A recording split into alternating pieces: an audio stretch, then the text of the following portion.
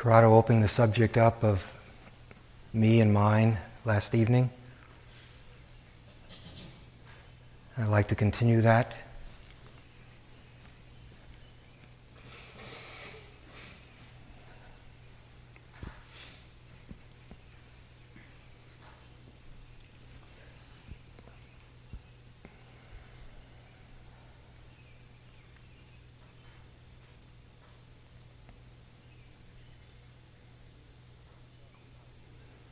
It's about freedom from selfing.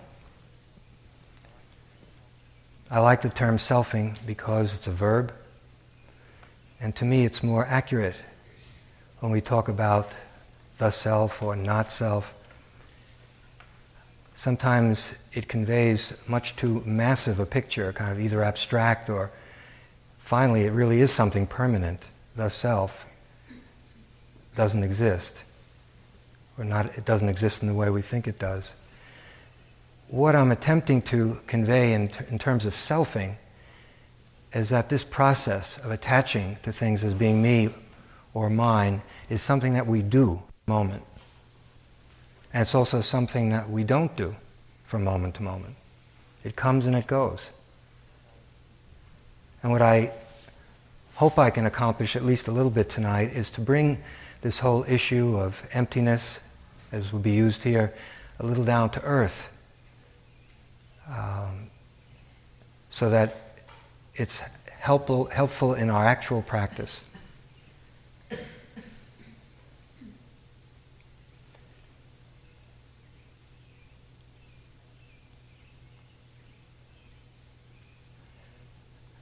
As I mentioned, I wanted to use these talks personally for myself to show some gratitude to Ajahn Buddhadasa, who died. And he was one of the clearest thinkers and writers on this subject. He uses the term emptiness, which is rare among Theravadan teachers. In fact, at the beginning he even got some flack from some of the senior monks in Thailand, accusing of it being Mahayana. And if you read his writings carefully and if you listen to his teachings, he very convincingly demonstrates there's nothing new about emptiness, that it's in the Buddha, the original teachings of the Buddha, and that in fact it's the supreme teaching of the Buddha. What I hope we can do tonight is just scratch the surface, because it's a very subtle and profound subject with endless curves in it, ramifications. I'm going to try to make it as simple and as concrete as I know how to do, or begin to do that tonight. For a teaching to be consistent with the teachings of the Buddha, whatever those teachings are, whatever those methods are,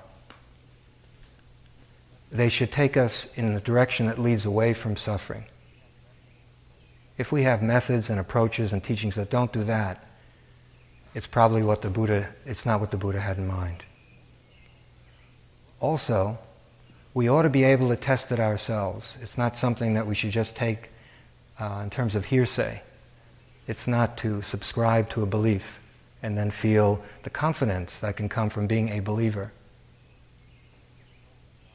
So even a notion like emptiness has to be explicated, has to be developed, has to be made clear enough so that you can look into your actual mind, in your actual life, in your actual situations, and see for yourself if what's being said is true.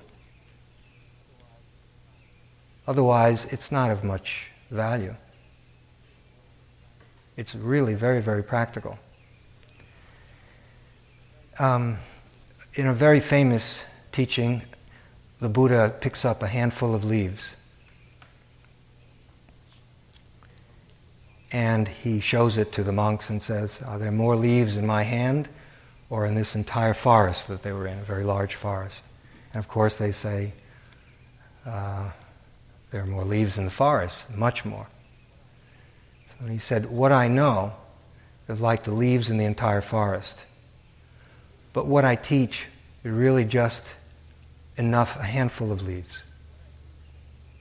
What I teach is all you need to know to eradicate suffering. There are many things to know, many things to learn. Fascinating, wonderful, helpful. But he seemed to be on one track: to recognize and eliminate suffering. This brings us to our subject because, again, once he was asked, could he sum up the essence of his teaching in just one phrase? And he said,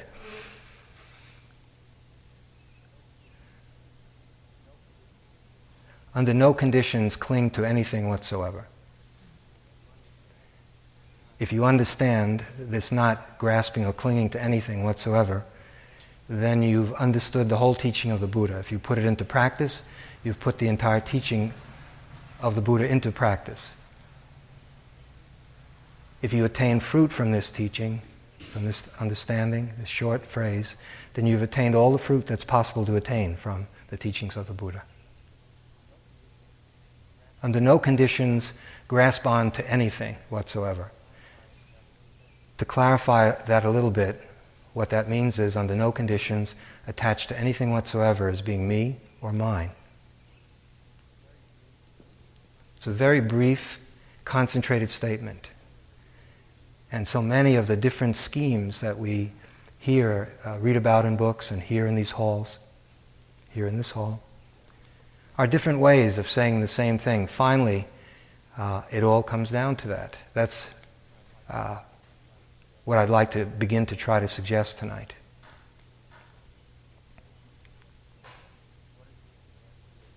What is being suggested is that there is a spiritual disease in addition to physical and mental diseases that humans have always had. It seems pretty strong during our time. The disease is the flip side of that statement. That is, attaching to this, that, and the other as being me or mine. And it's that which blocks the letting go and the eradication of suffering. We call it ignorance when we see things as being me or belonging to me.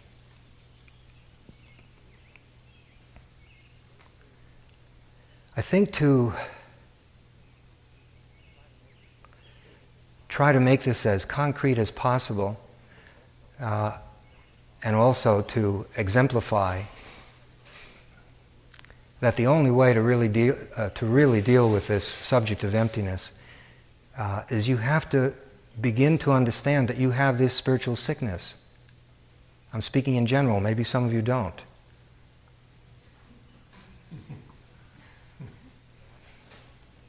Generosity is a spiritual quality.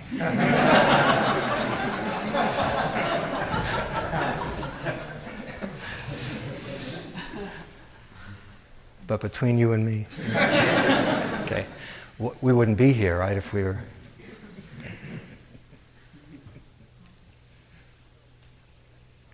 So we have to recognize it before we'll do anything about it. And most often, this is such a fundamental problem that it's not seen. It's not seen at all, even among people who sincerely believe that they're practicing. So step number one is to see it, and we have to see it in our own heart. It's no good to hear the words and agree with them, or to recognize the truth by looking around and seeing evidence wherever you look that this is so. That's useful. It has some place. But finally, it has to come back to each one of us, and we have to see this as really true if it is. And if so, to begin healing ourselves. So the fundamental disease is ignorance, which leads to greed, hatred. Delusion is this, I'm using that the same as ignorance, greed and hatred. And what is that? Where do greed and hatred come from? Don't they grow out of the soil of me? I mean, isn't it another way of saying the same thing? Is it some empty blank space that is greedy? Something wants something, for someone, or wants to own something for someone. legally, these things exist. I remember once, many years ago, walking in the woods for hours. I got lost. A couple of friends, and finally we came upon after hours of walking, this very beautiful wooded area, a sign that says, "Are you aware that you are on the property of American Telephone and Telegraph?"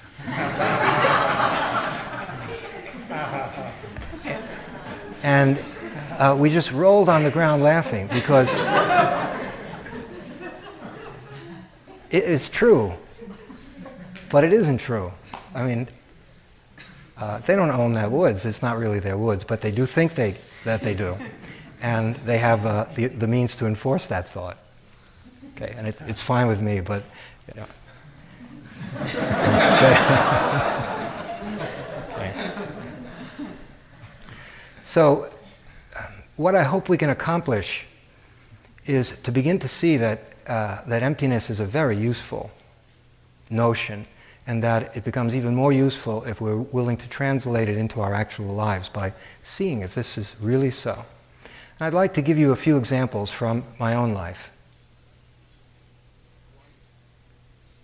One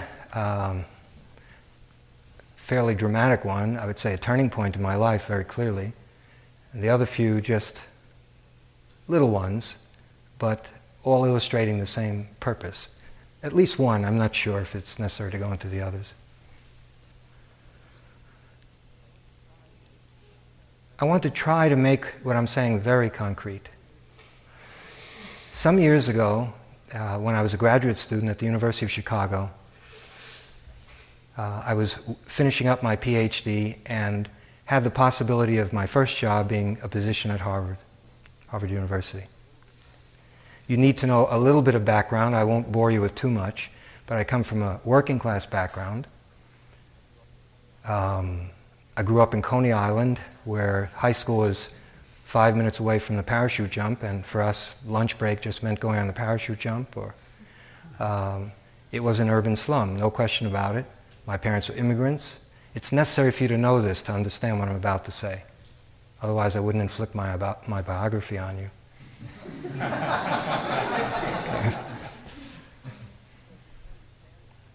And so if you can understand that coming from that background, then I was very fortunate. I had to have two parents who loved me, and I was okay at sports and okay at school.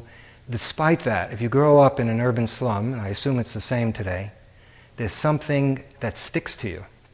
If you walk outside of it and you go into something that's perhaps just lower middle class or middle class, it feels like, whoa, these people are really Americans. And you feel as if you've just crawled out of someplace, out of some swamp.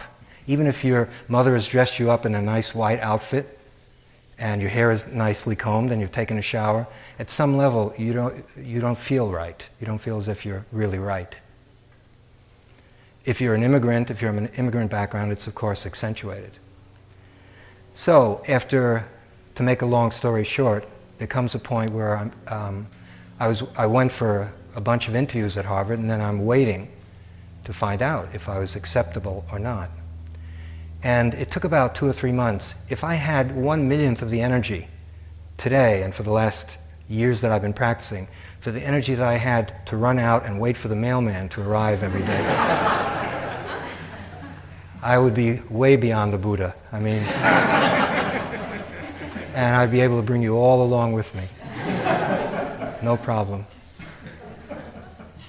I was really interested in finding out what would be in that letter when it arrived. Okay. One day it did arrive, and they said yes, and I got the job. And so I went to Cambridge. And I was there, and at first, of course, was my expectation, this is all in retrospect, when I was going through it, I was much too lost, deluded, and confused, drowning in my own dream world to know what I'm talking about. This is only clear after a number of years of intense suffering. So what started out to be, and what could and should have been the happiest time in my life, certainly one of the happiest times of my life, a single bachelor, first job at Harvard University, my own apartment, Cambridge, very far from the parachute jump. And at first it was. Mainly living on the high that comes from being confirmed and accepted, and being part of a community that I had in my mind turned into something extraordinary. Now, Harvard is a great university. Today I'm much more balanced. It's a fine place, actually. But at that point I had made it into something that as soon as I would walk in the door, I would immediately be transformed from a jerk into someone wonderful.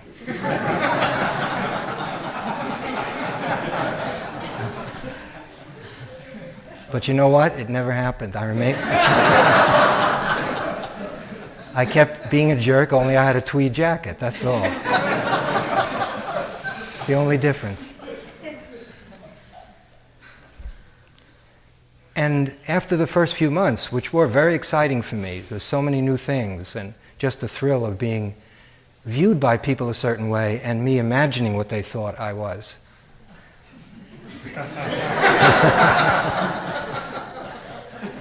I would call this selfing. In other words, constructing a notion as to who you are. And using the materials of Harvard University as building blocks to help construct this notion. In the Buddhist teaching, by the way, this part is not emphasized, certainly not in Theravadan Buddhism, in Mahayana more. Not only are persons empty, but phenomena are empty, so that Harvard University is empty. What that means is not that it doesn't exist or that it's a bad place, but that it lacks intrinsic meaning. Now, many of the people who go there probably would not agree with that, but in a profound way. Once there was no Harvard University, it's a historical coming together of conditions, John Harvard, etc., and suddenly you have a place. And at some point in the future, of course, there will not be a Harvard University. It's something that's been put together, so it will come apart.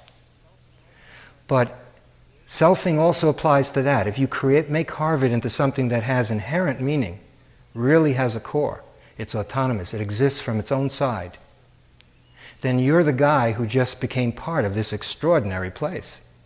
And so then it feeds back and strengthens what you're already working on, which is constructing some wonderful notion as to who you are. At any rate, it didn't take too long before the whole thing fell apart. And depression is not something that I've spent a lot of time with, but I got depressed day after day, week after week, and it went on for quite a long time. The depression was simple. At a certain point, it became completely apparent that Harvard was a place populated by human beings, and that I was a jerk still. I was the same person, and that having that stationery, and when you go to a party and someone says, "What do you do?" "I teach at Harvard." That's okay for a while, but then finally it really starts to fade, and what you're left with, and particularly you start to meet people at Harvard they're people like anywhere else. Some of them extremely intelligent, some of them extremely vain. Like everyone else, tall ones, short ones, heavy ones, underweight, overweight, old, young, men, women. Some hard to be with, some very kind and generous. You know, it's a human situation. And as the reality poured in and the fantasy just couldn't hold. And what I was left with was whoever I was to come there in the first place. And it became very, very depressing. So I went from creating selfing in a very beautiful way to that being disintegrating and becoming something else very negative, despondent, because I had pinned so much on coming to this place. I had worked so hard to get my degree, to be the kind of person that would be considered, and then to finally get accepted.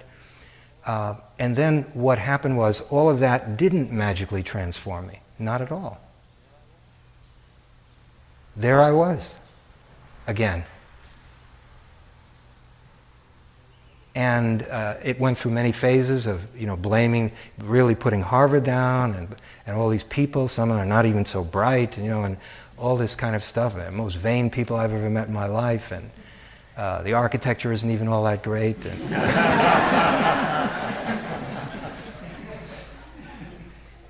And I would say it was a couple of years of suffering inside, and on the outside I was superficially a successful, young, promising assistant professor. And fortunately, it got me to do something I hadn't done enough of. And that was to realize that it doesn't come from outside. I was fortunate to start there because if Harvard's not going to do it for you, that is, if going to a school like that is not going to magically transform me and eradicate all those years of growing up in Brooklyn and the parachute jump, as if that never happened, and make me into, I don't know what, a real American. If Harvard's not going to do it, how is Arkansas Evening Extension Branch, which is where I was going to go next, how is that going to do it for me? Or some other, good school, but not quite in that, because most people don't stay on.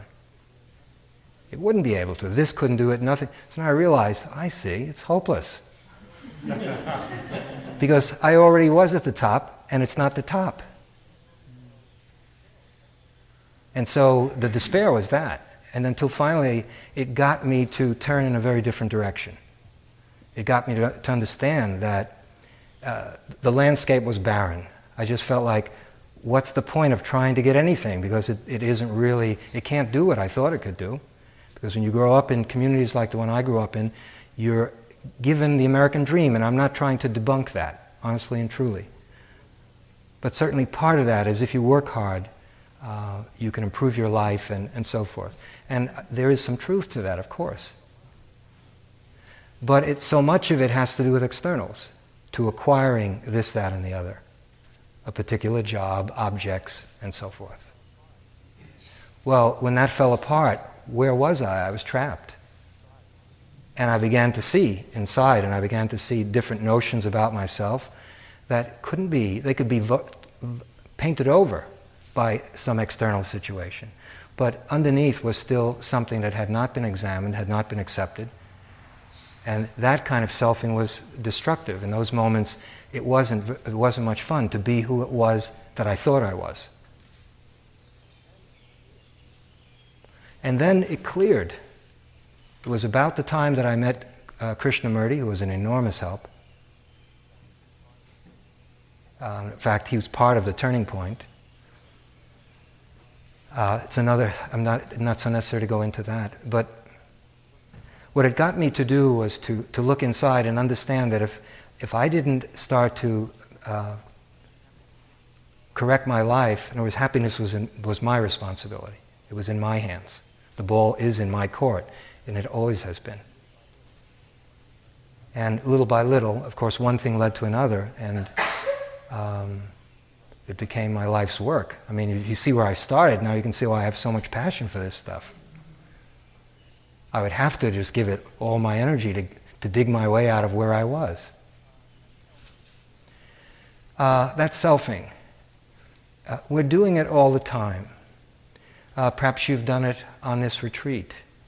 I had another example. Let me give you a...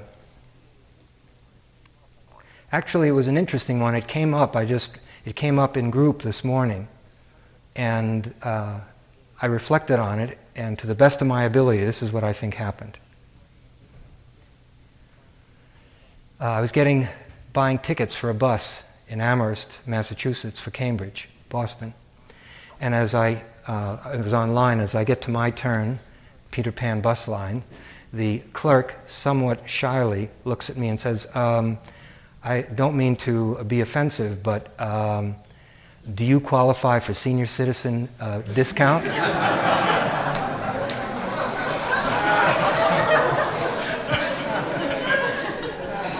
So, I looked around.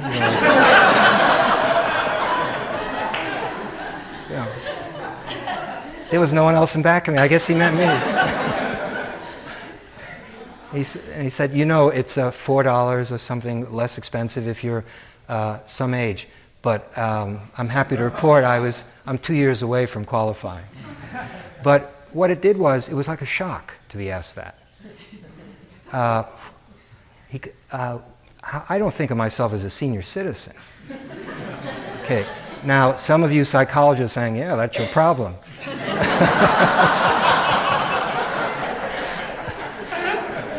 All that looking inside there's a little bit more to go. Those gray hairs, for example. And did you look at your birth certificate recently? Okay.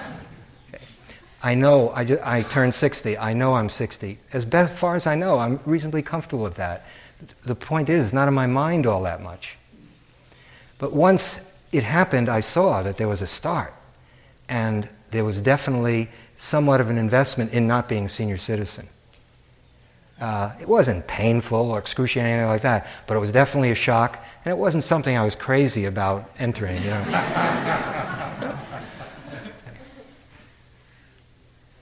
In that moment, there was me. What got hurt, there was a little bit of hurt there.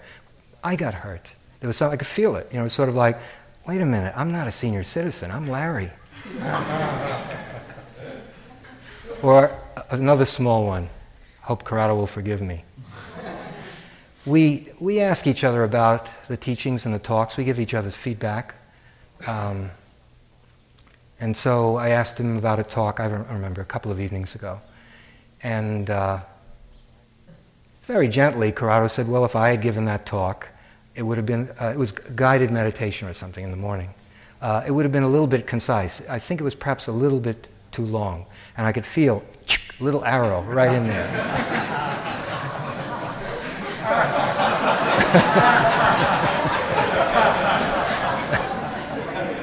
So, you think I'm a blabbermouth.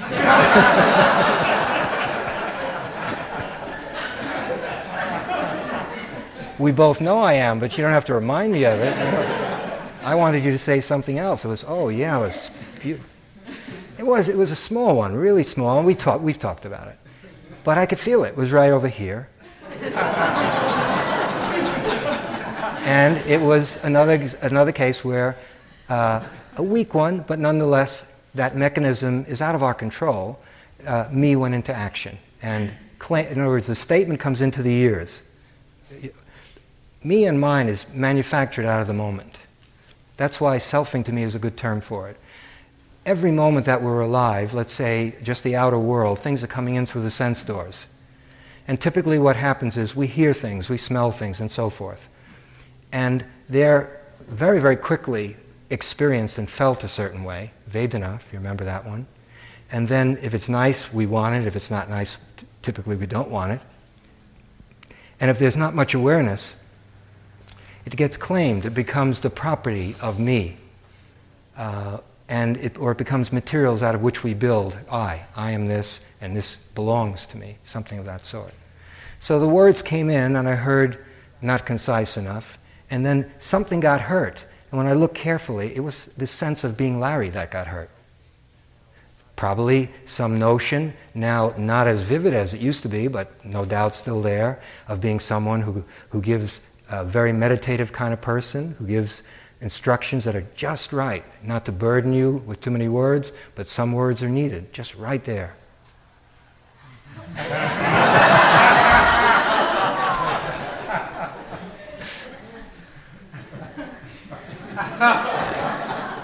Okay.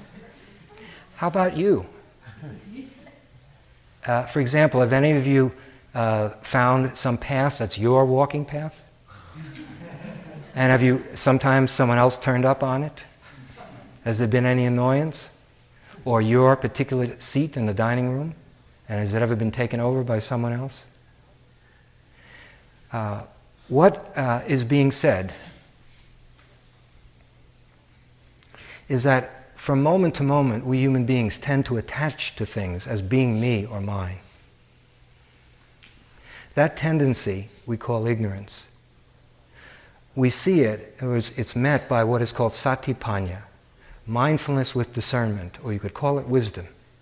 When we are fully attentive, that tendency to manufacture me or mine is not dangerous. When there's no satipanya, when there's no alert attentiveness, that tendency to attach to things as being me or mine can proliferate and cause immense suffering. Immense suffering. In a certain way, there's a struggle going on inside of us. It may not be conceived of as a struggle, or let's say there's an attempt to, there's two forces in us that are diametrically opposed. One is this force of constantly attaching to things as being me or mine. This is who I am, this belongs to me. Even with enemies, it's my enemy. So we're always claiming things, or even when we disclaim them, there's something so it's very personal. And the things that come up in us, our fears, our loneliness, they're immediately claimed as being me, mine. That's my loneliness, my fear. And once that happens, we have big trouble, big suffering. And of course, a lot of what we're attempting to do here, now that's one force, the other is satipanya. And in a way, they're both attempting to direct the heart as to how to live. And for most of us, perhaps all of us, overwhelmingly, me and mine is in a very powerful controlling position, deeply conditioned, deeply rooted. And to enter the path of Dharma is to more and more begin to develop skills and ideas that are helping us to see how we actually suffer. That finally the root of the suffering is this attachment. When we make self from moment to moment. Now, if you look carefully, as I hope you do through this retreat, we're not always selfing throughout a typical day. There are moments when we're not doing it, sometimes quite naturally. We just feel happy, and there's no claiming of this, that, or the other, and in part that's why we're so happy. And it can happen spontaneously, but you can't count on that. Or in deep sleep, finally, even the dreams, because in dreams there's also me or mine, right? You're being eaten by a tiger. It's not all that different. If you could laugh at that, see if you can laugh at your fear. It's a dream in daylight. It's manufactured out of the mind. Something happened 50 years ago, 25 years ago, and it comes in and we attach to it and believe in it, and then where are we? But there's a period of sleep where even the dreams fall away and we have a few hours, fortunately, or we'd probably be insane, where there's no dreaming. Dreamless sleep. And we all need a certain amount of that. So then we get up, and the first thing, we get up in the morning, it's not one of the first things or the first thing, I am tired, cold, at IMS, don't want to go to, what we keep adding on to, and before you know it, throughout the day, the mind keeps grasping onto things. This is happening to me. This belongs to me. And we're using everything that comes in through the sense doors, and from inside, thought is also a sense door. Now, looked at from the point of view of our practice, let's say the shamatha practice that we've been doing, when you're really with the breathing, fully with the breathing, is there any me or mine there? One thing I'd like to suggest is that you've already tasted selflessness. You've already tasted moments of emptiness. It may not have the depth or the continuity of what's possible, but we've all had instances of it already in life, and certainly on a retreat you've had it, maybe 5 seconds, where you're just fully experiencing an in-breath and the out-breath, and in that moment there's no idea, there's no mental function that is objectifying yourself as being the one who is doing the breathing. There's no breather. You could say our fundamental koan is who's breathing. If you can find out who's breathing, let me know. I've been looking for a long time. There's no question that we're breathing, but I've been unable to find out who's doing it. If you have better luck, let me know. Now, there's no question that something in the mind says, well, of course, I'm breathing. Well, what is that? I am seems to me it's like an idea, a word. A very dangerous one when we believe in it. So that even in the shamatha practice, when it's strictly speaking not even vipassana yet, when we're very, very concentrated and we're resting in the breathing, totally at home or in the breath, in that moment, when it's really calm and peaceful, there's no room for that self-preoccupation. And then perhaps we feel some peace come out of the concentration. And then, isn't it very common, within a few moments something jumps out and claims it, and then kind of spoils it. Oh, look how peaceful I am. Oh, it's wonderful to be here. And then, before you know it, the peace is gone because you're celebrating, the ego is celebrating how great it is that it's just done. It takes credit for everything. Just so we don't get confused, when we use terms like selfless, some people feel that means, well, if I just give all my possessions away, does that mean that I've attained ultimate emptiness? No. It's because, for example, in our tradition, dana is used as a practice. Dana is giving in a way to help weaken the attachment we have to me or mine, because we give money or other things that perhaps are important to us, that we need. And so in one sense that is working in the direction that we're talking about. But it is possible to give enormous amounts of money, objects, everything away.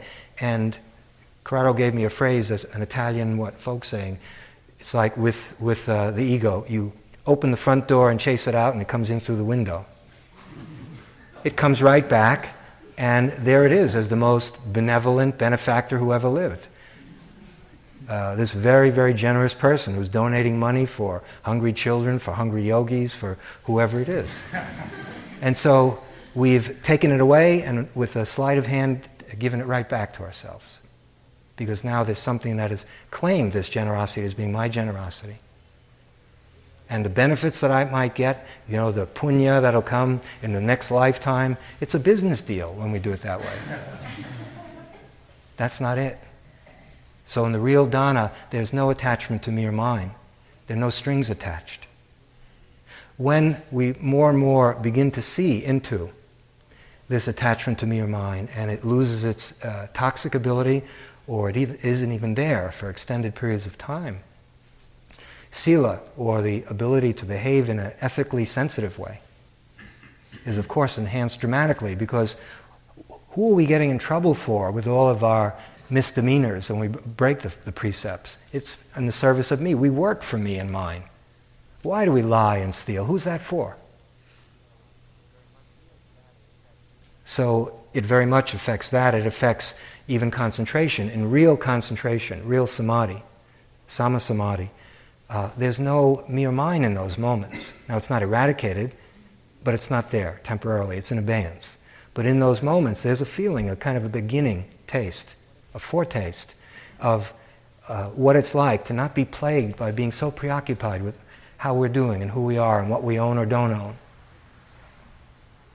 And then when we get to wisdom itself, our practice is sila, samadhi, panya. Panya is satipanya, that is, when there's really clear seeing of the way things are, and the way things are that me and mine are not self. But this has to be seen, it's not an ideology. That itself is the essence of wisdom. In our tradition, nirvana is when there's absolutely no me or mine. That's gone. Or if you take the ways in which it's talked about in other traditions, pure mind or original mind, there's no me or mine. There's no attachment to me or mine in original mind. Of course, if there were, what would be this? What's the point of being there? We're already in a place where we're being plagued by wanting this and wanting that, hating this and hating that. For whom?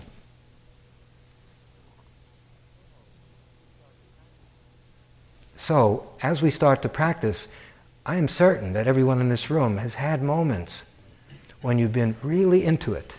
And in those moments, me or mine is not operative. Now, when awareness is really working, when you're seeing the arising and passing away, when you're seeing breath come in and out, when you're closely examining fear,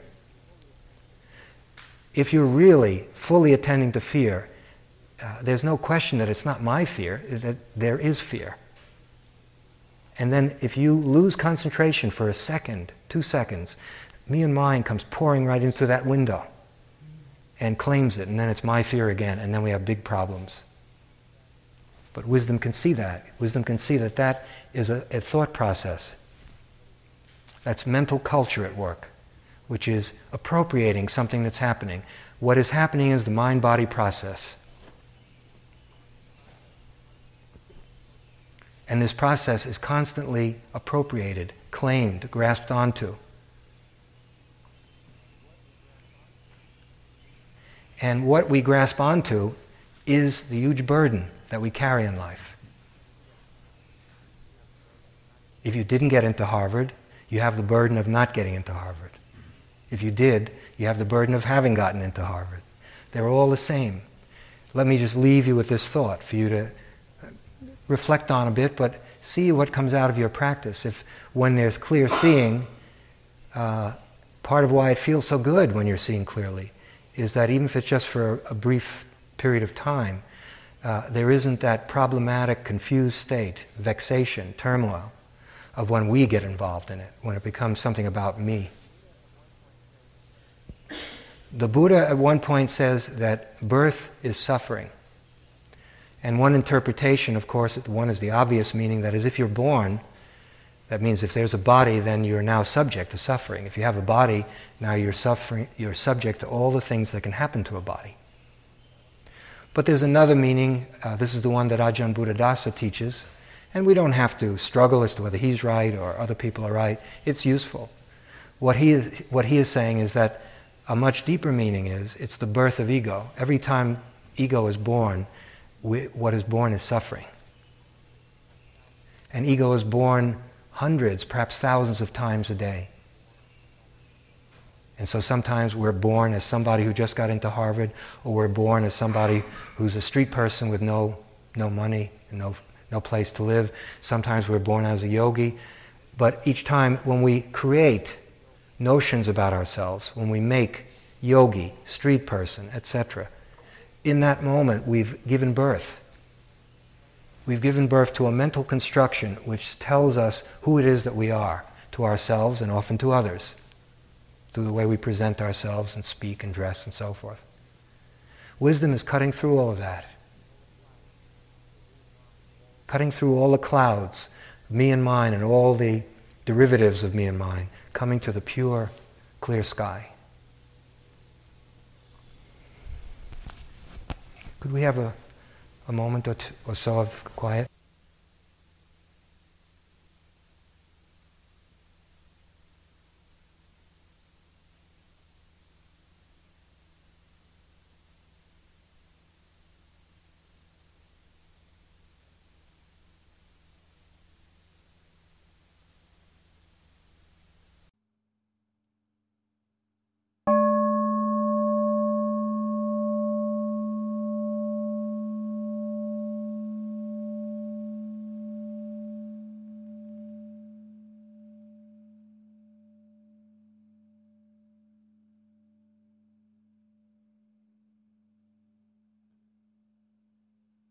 This talk was given by Larry Rosenberg at Insight Meditation Society on July 14, 1993. It is an offering of the Dharma. Thank you for listening. To learn how you can support the teachers and Dharma Seed, please visit dharmaseed.org/donate.